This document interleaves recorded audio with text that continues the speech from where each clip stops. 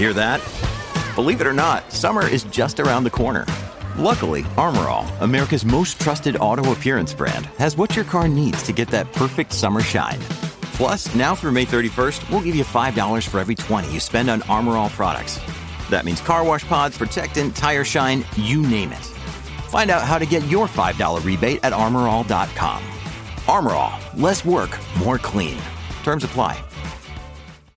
Welcome back. We have an update on the UAB bus crash story and how two women who've attended the University of Alabama fared at Miss America.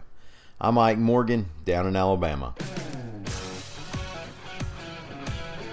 People have been healing up over the weekend from that Friday bus crash that involved UAB pediatric interns, AL.com's Howard Koplowitz reports.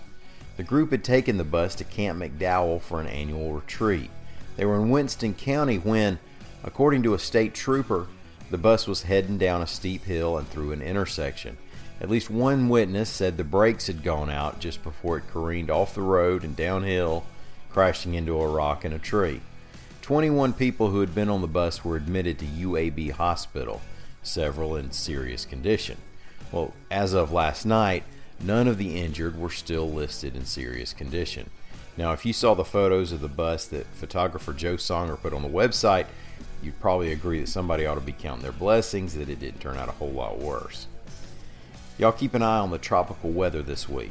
You never really know anything for sure until it happens, but the East Coast might need a helping hand before it's all over with Hurricane Florence. And then we also have Hurricane Isaac that's headed for the Caribbean. That one looks like it's going to cause some problems for folks down island, and you always want to watch storms on that path to see if they get into the Gulf, where actually there's already another area of disturbance off the coast of southwest Florida. Miss Alabama Callie Walker finished in the top 10 at the Miss America competition on Sunday. Callie's from Birmingham, and she was one of two contestants who've attended the University of Alabama, the other being Miss Washington, D.C. Allison Ferris, who's from Jasper and now's a software developer at Microsoft. They both finished in the top 15. Now, they should have finished first and second, frankly, but judges aren't perfect, and top 15 at Miss America is pretty impressive. So way to go to Miss Alabama and Miss Washington, D.C. But seriously, state pride aside, another way to go for winner, Miss New York Nia Franklin.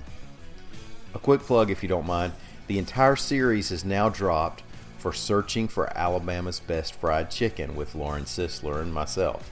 We set up nominations and polling to determine regional winners across the state, and then Lauren and I visited each place and tested their fried chicken. And then in the final episode, we tell you what we liked best.